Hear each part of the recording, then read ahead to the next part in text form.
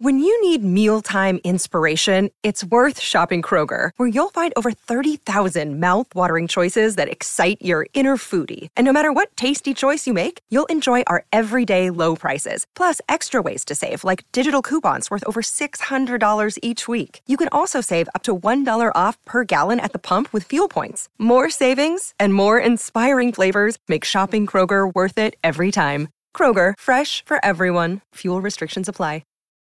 Look, Bumble knows you're exhausted by dating. All the, must not take yourself too seriously, and 6'1" since that matters, and what do I even say other than, hey? Well, that's why they're introducing an all-new Bumble, with exciting features to make compatibility easier, starting the chat better, and dating safer. They've changed, so you don't have to. Download the new Bumble now. Another day is here, and you're ready for it. What to wear? Check. Breakfast, lunch, and dinner? Check. Planning for what's next and how to save for it? That's where Bank of America can help.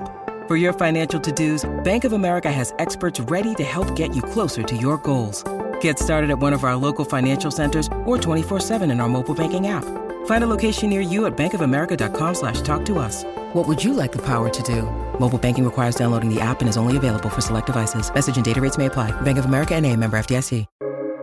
Welcome to the New Books Network. Okay. Hello, everyone, and welcome back to the New Books. I am Meg, the host of this channel. Usually I am representing the new books in Christian studies, but this book is so relevant and overlaps in so many different areas that I want to give it a shout out to our psychology channel, our Christian studies channel, and even our sex, sexuality, and sex workers channel. It's just such great content, and you guys will all see why as soon as we get this interview going. And today we're going to be talking to Dr. Tina Schermer Sellers about her book, Shameless Parenting, Everything You Need to Raise Shame-Free, Confident Kids and Heal Your Shame Too. Dr. Tina, welcome to the show. Thanks so much, Meg. I'm just so glad to be here. Oh my gosh, we're so excited to have you.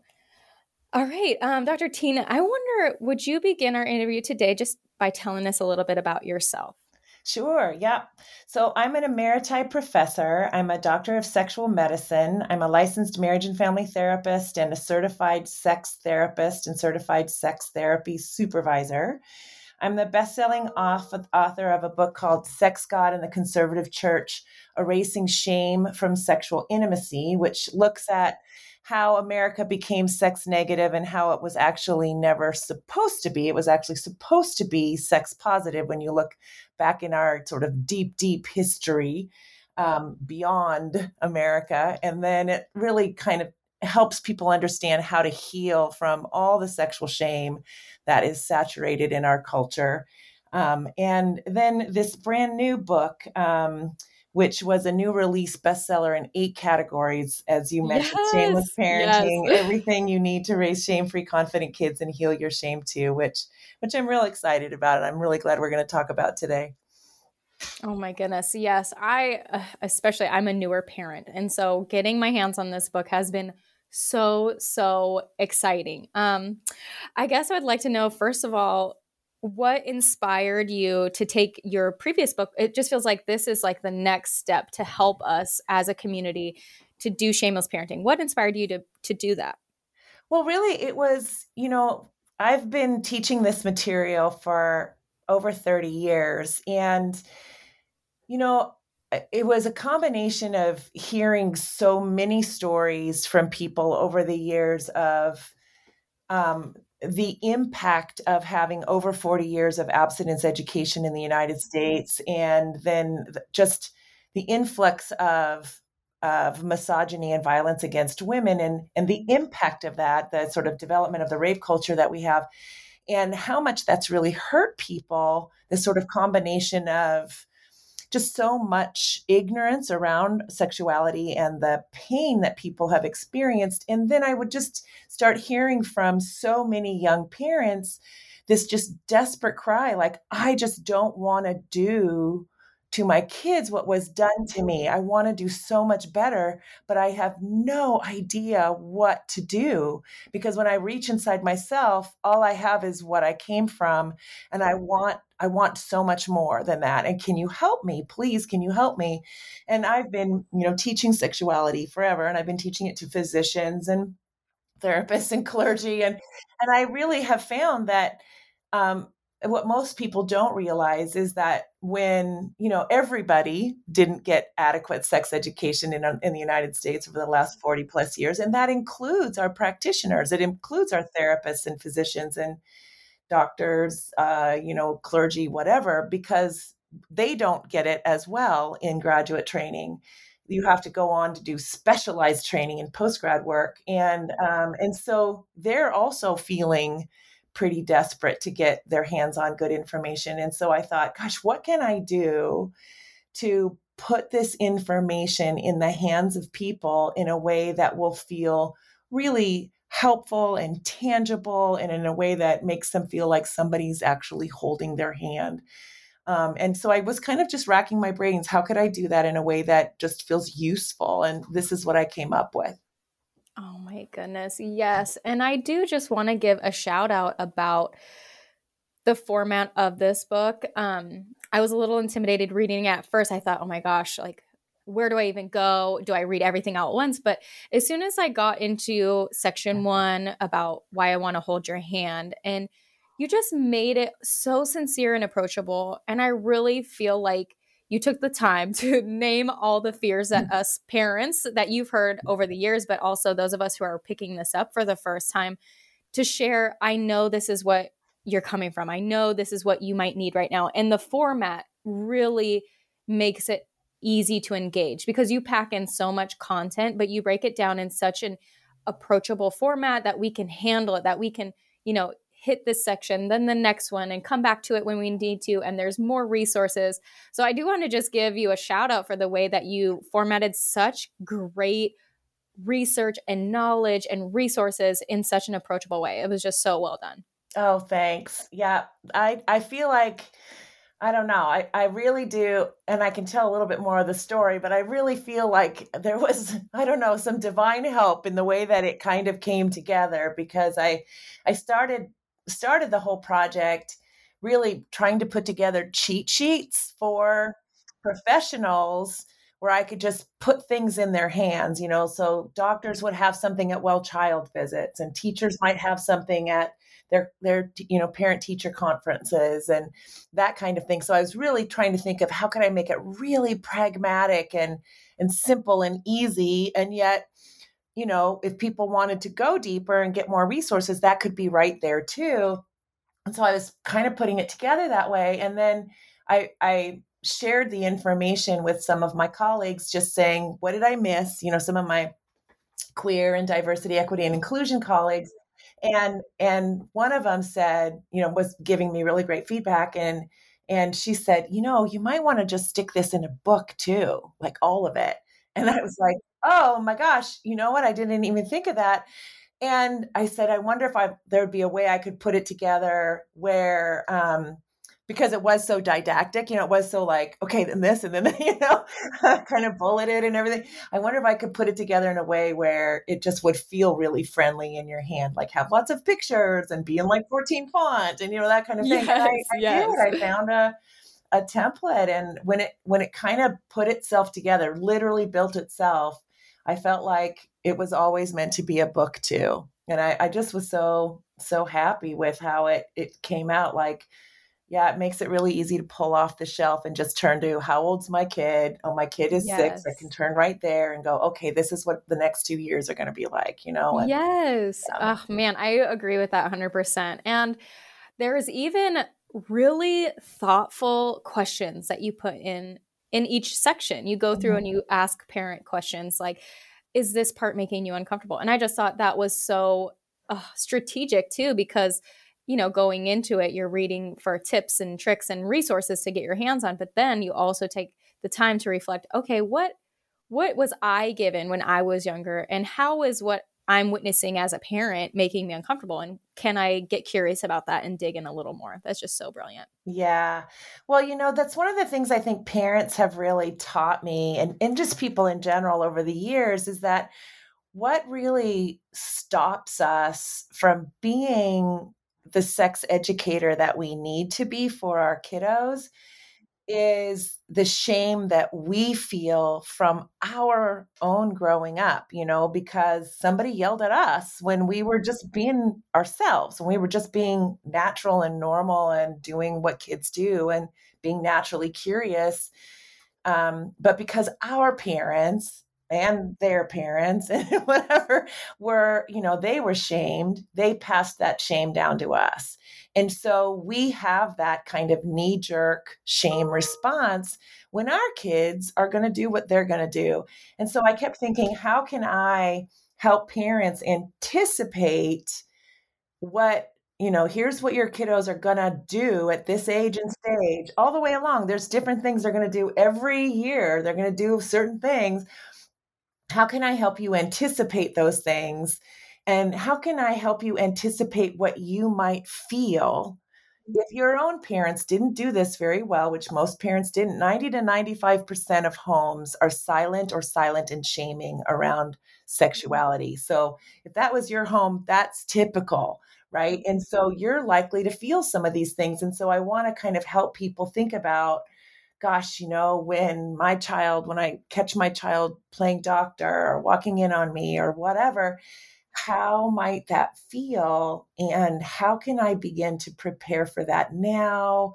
What might be running through my head? How would I have wanted to be parented around this instead of maybe the way I was? That kind of thing, to sort of help heal some of that shame that all of us have, so that when our kids get there, we can maybe give them more of what they need than what we got.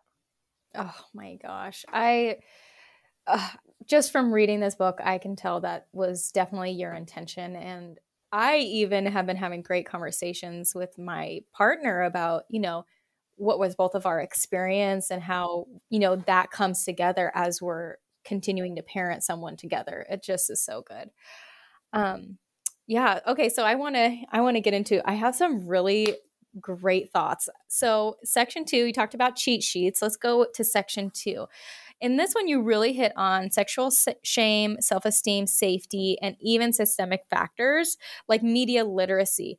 Can you talk about that? I just thought that was so brilliant, because we are a generation that is very media friendly. We're parents who are introducing media at a younger age than ever before. So I'd love to hear your thoughts about media and developing media literacy. Yeah.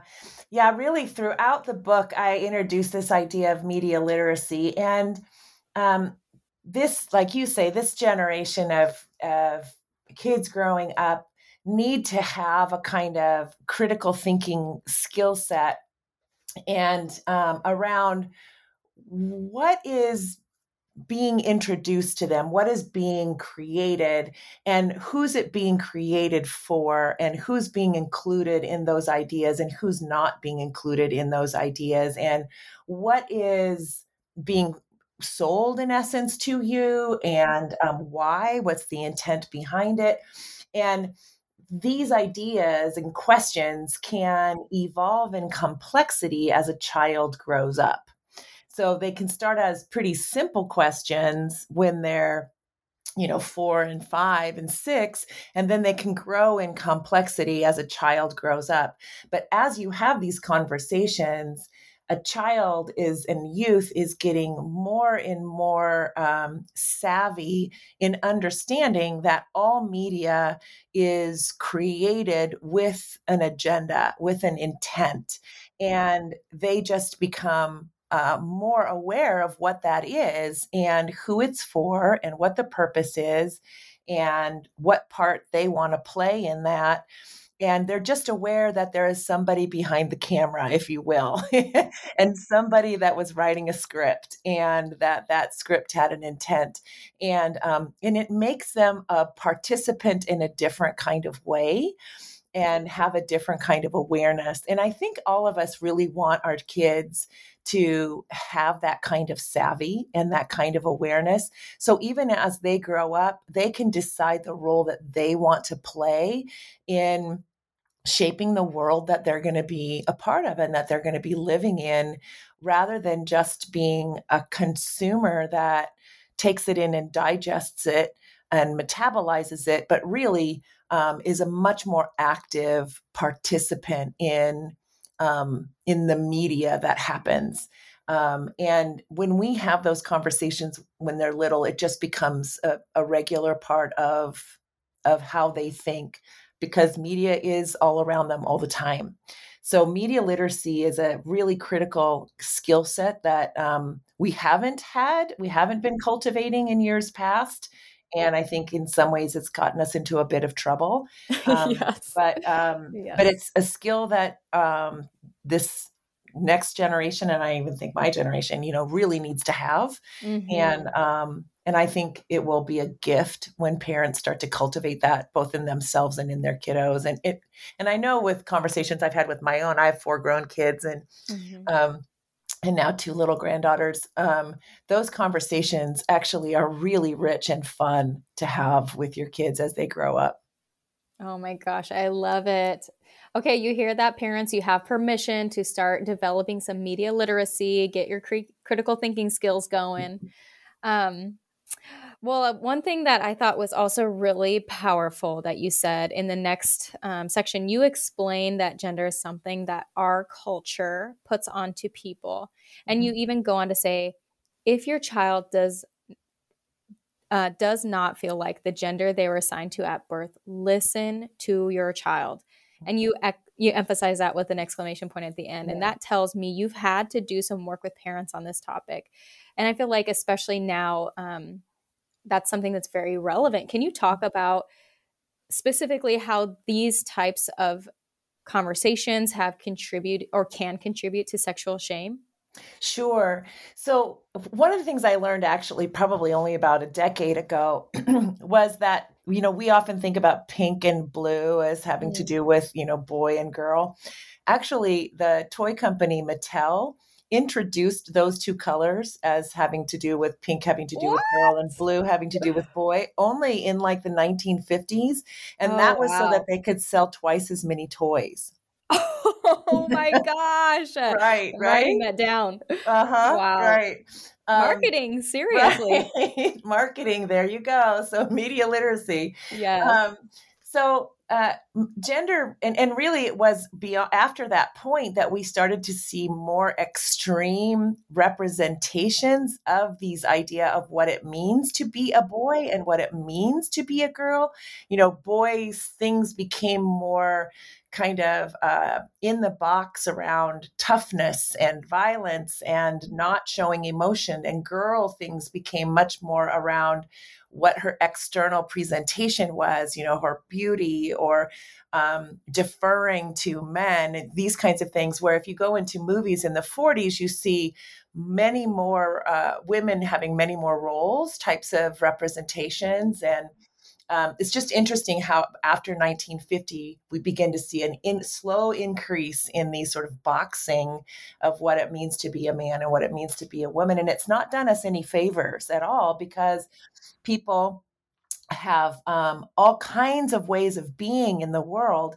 And we're finally beginning to have conversations about how genders are, there's many different ways to be, and gender is there's non-binary, there's genders, there's a whole continuum, and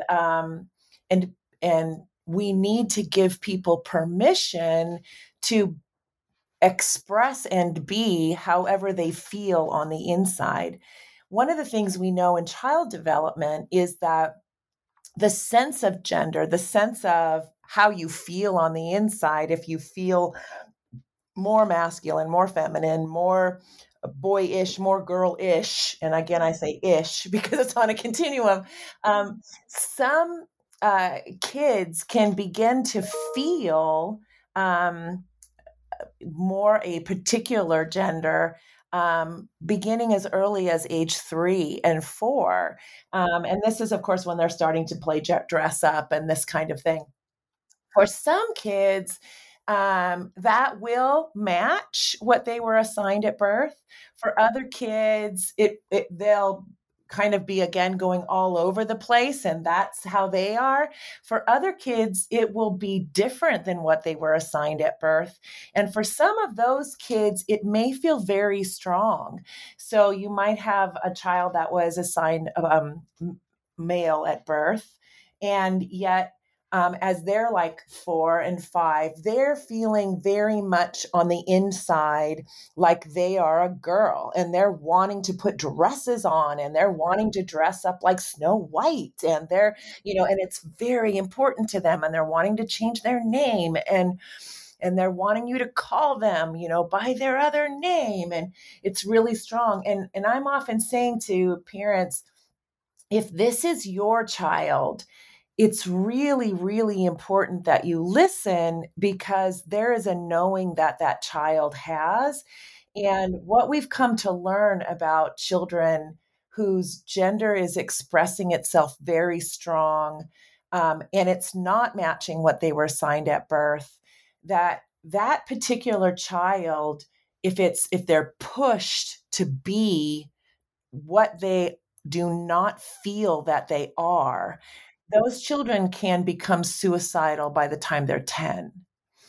And because they have a strong personality, they have a strong sense of who they are, and they're continuing to be forced to not be that. And that combination is very, very hard on their mental health.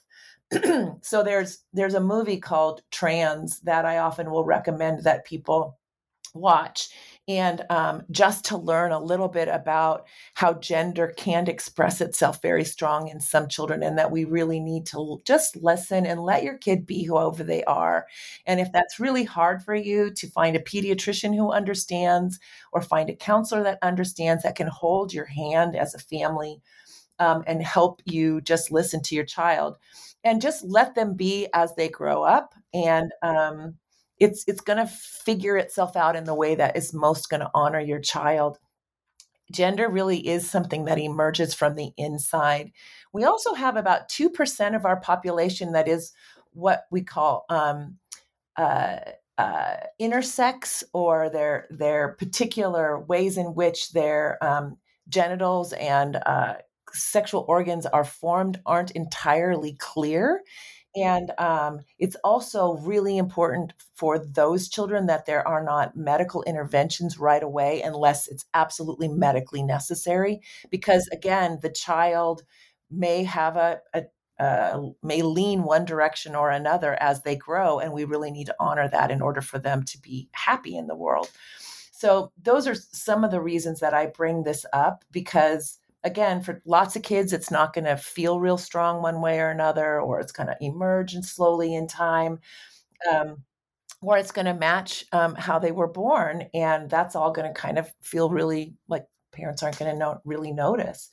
But for those other kids, I'm like, boy, we really want our children to feel, have strong mental health and self-esteem. And in order to do that, we really must listen to our children, and they have a wisdom, and we don't want to push against that, because we want them to be happy. And so we need to support their knowing about who they are in the world, and let them be how they are.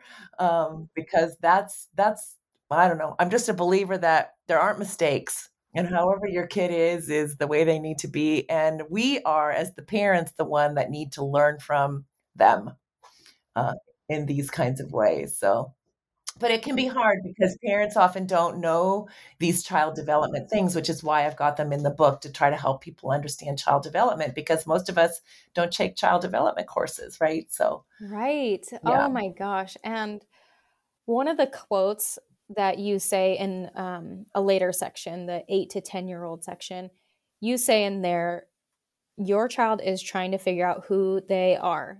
Can you, as a parent or grandparent or anyone helping raise these children, remain open and loving so you can hear and they can want to tell you? Oh my gosh, when I heard that, that just knocked the wind right out of me. And even hearing you reinforce this just now, like, it is so important. And I even bring up grandparents and aunts and uncles and other community members of our chosen family that are around our children.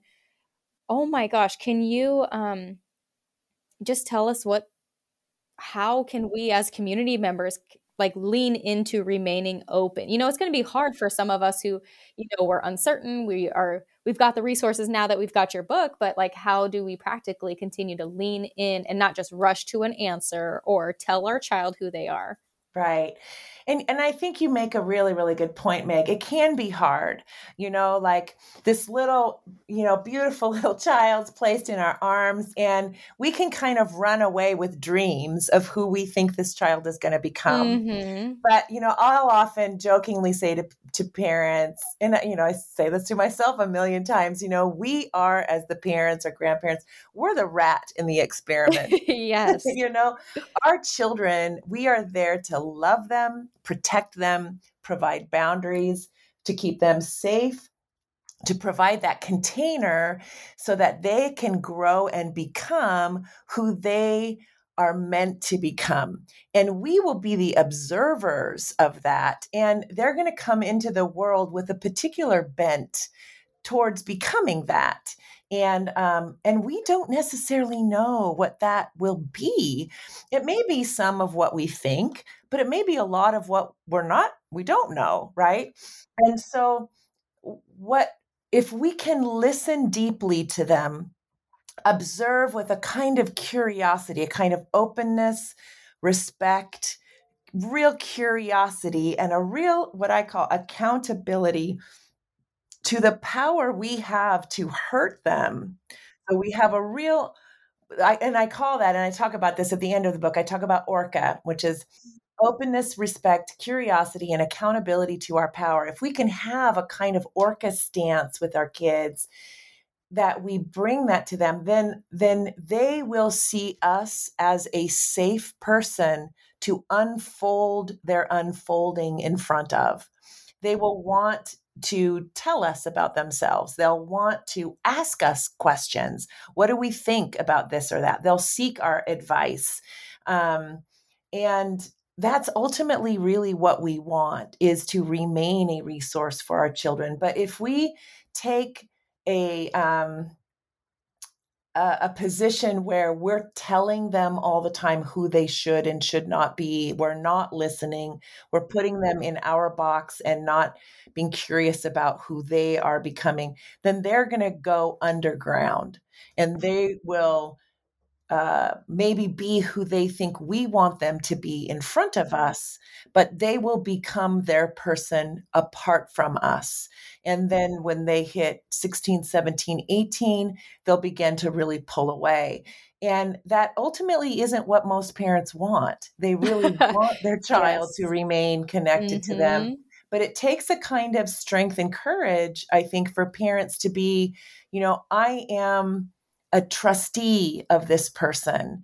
I am not in charge of them in that way in which I'm going to, get to direct their life entirely. I'm going to provide a safe container of love and protection for them to grow and become who they're meant to be. But I don't get to, pull all the punches here, I guess is another way to say it. So, and sometimes it can be hard for parents to remember that, because it is a huge responsibility that we're doing day in and day out. And it's a lot of work, and I get it. I've done it a lot, but yeah, it's just, I guess, important for us to remember what we are and what we aren't in this role as parents and grandparents. Oh my goodness, Dr. Tina.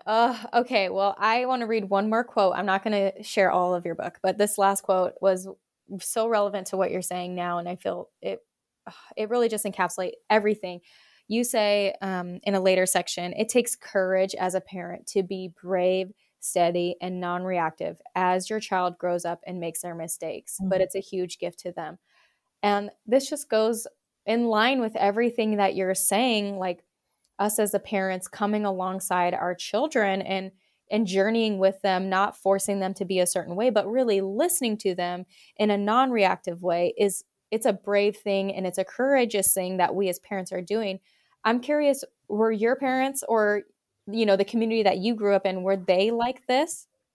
Well, it's interesting. I think that there were some places where my parents did a remarkable job, especially I want to give credit to my father in this place.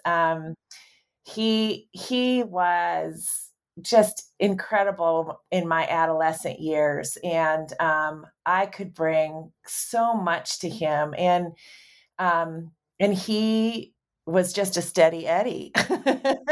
And I think I learned a lot from him, because he continued to remain a resource to me, because I knew he wouldn't fly off the handle about anything. If I came to him with like just a true, question or whatever, like he had this sense like, I'm going to respect who you are becoming, and I'm going to make space for you to make mistakes. Um, and trust you to do your thinking about that. So he would offer a lot of questions, if he was concerned about something, as a way to sort of push me to do my own thinking about it, as opposed to tell me what to do, kind of a thing. And so what would happen is, as he would do that, I would feel respected, and I would feel like he was putting his trust in me to make good decisions, because he would be asking me the questions that would say, are you thinking about this? And are you thinking about that? And are you thinking about this? And then what do you think? You know? And so that helped me feel like he was putting his trust in me to do critical thinking, while also helping me to critically think, as opposed to telling me what to do. And so I think I learned a lot from him, in that. And I think just all my years of being a therapist, watching some parents do the authoritarian thing by telling kids to do everything, and then watching them go off to college and not have any of their own sort of muscle development, critical thinking muscle development done yet, and then making some pretty big mistakes because they hadn't done any practicing yet, and then just realizing how important it is to really help your kids do some of their own thinking before they leave the house, and giving them room to fall and then pick themselves up, and ask them questions about it. And I remember, as my kiddos were growing up, saying to them, there's no such thing as a mistake if you turn it into a lesson. So if you do something that you're not really happy with, look back and ask yourself how you could have done it different, and then pick up the lesson and then apply it to your future. And then it's not a mistake, it's a lesson. And I would jokingly say to them, I think if God or the creator, or however you want to think about it, if they wanted us to not learn by experience, then they would have our prefrontal lobe finished baking a whole lot sooner than 25 or 28. Yes. But the reality is, it doesn't stop. Our brain doesn't fully form until we're like 25 or 28. And so we are meant to learn through our experiences. So I would often say to my kids, you're 15, that's in your job description. What can you learn? You're not supposed to have it all figured out now, but what can you learn from this particular thing, or whatever? And so this is part of what I think it is, to remind yourself, well, what can 15-year-olds do and not do, and where are they likely to make their mistakes? And so that's part of why I open the book with the particular story that I do, in helping those one parent sort of walk through the difficult decision that their 14-year-old was making. And yet it was very much in line with the kinds of decisions that sometimes 14-year-olds make. It's not a bad one, but it's hard sometimes. Again, parents have to be courageous to hold the hands of their kiddos and help them learn.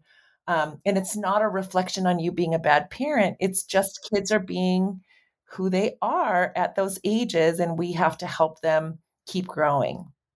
That is so good. Well, since you brought up the entry story, I do have a question around one of the sections that is the 15 to 18. You invite parents to talk, when we're in this age group, to their children about which narrative they're going to write and act on in their sexual experience. And you invite parents to talk about important things like consent and even role-playing tough conversations, because as a teen, these conversations are going to come up, and there's a lot of factors at play, social pressure, peer pressure, stress, and just reading through that I just know as my own 15-year-old self, I would have really benefited from having those conversations, like a role play situation where like, this is how consent sounds, and this is what it can sound like when your friends are doing the opposite. Like, how can we do that? So I just was curious, is that something you picked up in your therapeutic practice, or was this something you tried with your children, or both and? Yeah, I would say it was a both and. I've continued to learn as my kids have gotten older, but there was some of those things that I did, that I knew enough to do as they were growing up. So they're range in age right now from 30 to 36. So, but when my oldest was, my oldest is a boy, and when he was growing up, I can remember us having a conversation when he was dating somebody when he was like 16, and talking to him about like, so how do you know when, say his girlfriend's name was Susan, wasn't, but when that Susan wants to kiss you, because sometimes girls will do things that they don't necessarily want to do. So just because she kisses you doesn't mean she necessarily wants to kiss you. So how do you know that she really wants to kiss you? So having conversations about consent. Now, I wasn't even using the word consent yet in my practice or in my life. It wasn't a word that we were talking about a ton as far as just the word goes, but the concept, I knew that girls defer. And I wanted him to be mindful of that. And I had a lot of conversations as he was growing up around power in the family and how power was used in helpful ways and in unhelpful ways, just amongst the siblings. And so that was just another conversation around that kind of thing. We had conversations around birth control and, and how are you going to write your narrative around sexuality, and what does readiness look like? How might you know if you're feeling ready to be more sexually involved? With lots of conversations about that. And with that came conversations around pregnancy, and, because even if you are careful, sometimes pregnancy can happen. And then I walked him through a mindfulness exercise around him finding out that his girlfriend was pregnant, and then them having to talk to the parents about it. So, I wanted him to think through all kinds of things about just the responsibility that goes with deciding to become sexually active, which is fine if he felt ready for it, because we had talked through how he might feel like he was ready, and blah, blah, blah. But, just having conversations about just being thoughtful around what all of those things might mean emotionally, physically, and so on and so forth in their life, as they're 16 and 17 and so forth. I didn't expect my kids to tell me everything, because they, I wanted them to have just because I also just, I think, value and appreciate that kids are going to keep some things to themselves, but I also wanted to walk them through in their mind's eye some situations to think through, whether or not they necessarily told me how much that fit or did not fit exactly where they were. I wanted them thinking through. And I think for myself, I would try to keep myself thinking, I want to be a little ahead of them rather than behind them. Because most of the time we're behind our kids timing wise. And so even if I was trying to stay ahead of them, I may not have been entirely ahead of them, So, yeah. Oh man, I just feel like that really shows it. We read in the book throughout, from the very beginning all the way to the end, that there's an invitation for us as parents to engage rather than disengage or rather than play catch up. It's really about, it seems like you just give us permission to not know everything and to lean into the relationship with our kiddos. And it's just so encouraging. I just feel like there's so much that we can gain from having these conversations, from reflecting on our own stories and our own narratives that we were given, and really leaning in, even if it's uncomfortable and even if we don't have all the answers, to be able to hold that space with our children so that we can, heal the cycles of shame that we see so much in our culture, or the cycles of behavior that isn't, consensual or beneficial, that we can be a part of creating safe space for conversations to happen, for families to support the kiddos. And I just think that is so powerful, and it's relevant throughout the whole entire book. And I know we're getting close to time, but before I let you go, Dr. Tina, would you tell us what you're working on now? So right this very minute, I am finishing getting up the cheat sheets that I started doing. Those are just now getting done. They've been to the illustrator now, and they will go up on my website in the next probably 3 or 4 weeks. And they are available. They'll be available to be downloaded by, there'll be a medical bundle to be downloaded by physician and medical groups. There'll be an educational bundle to be downloaded by, whether it's K through 12 or just elementary age or junior high age. There'll be different kinds of bundles that can be downloaded there. There'll be a clergy bundle that can be downloaded and a youth group bundle that can be downloaded. So it's for different ages and stages. And then when they're downloaded, they'll be downloaded with a license so that people then can run them off and hand them as handouts, or they can put them on their website. They've got little GIFs, little moving illustrations. And so hopefully what they'll be there for is, I always think of the parents are most often going to, those are the frontline people, they're kind of the clergy or the community leaders and the teachers and the pediatricians and the primary care physicians and educators.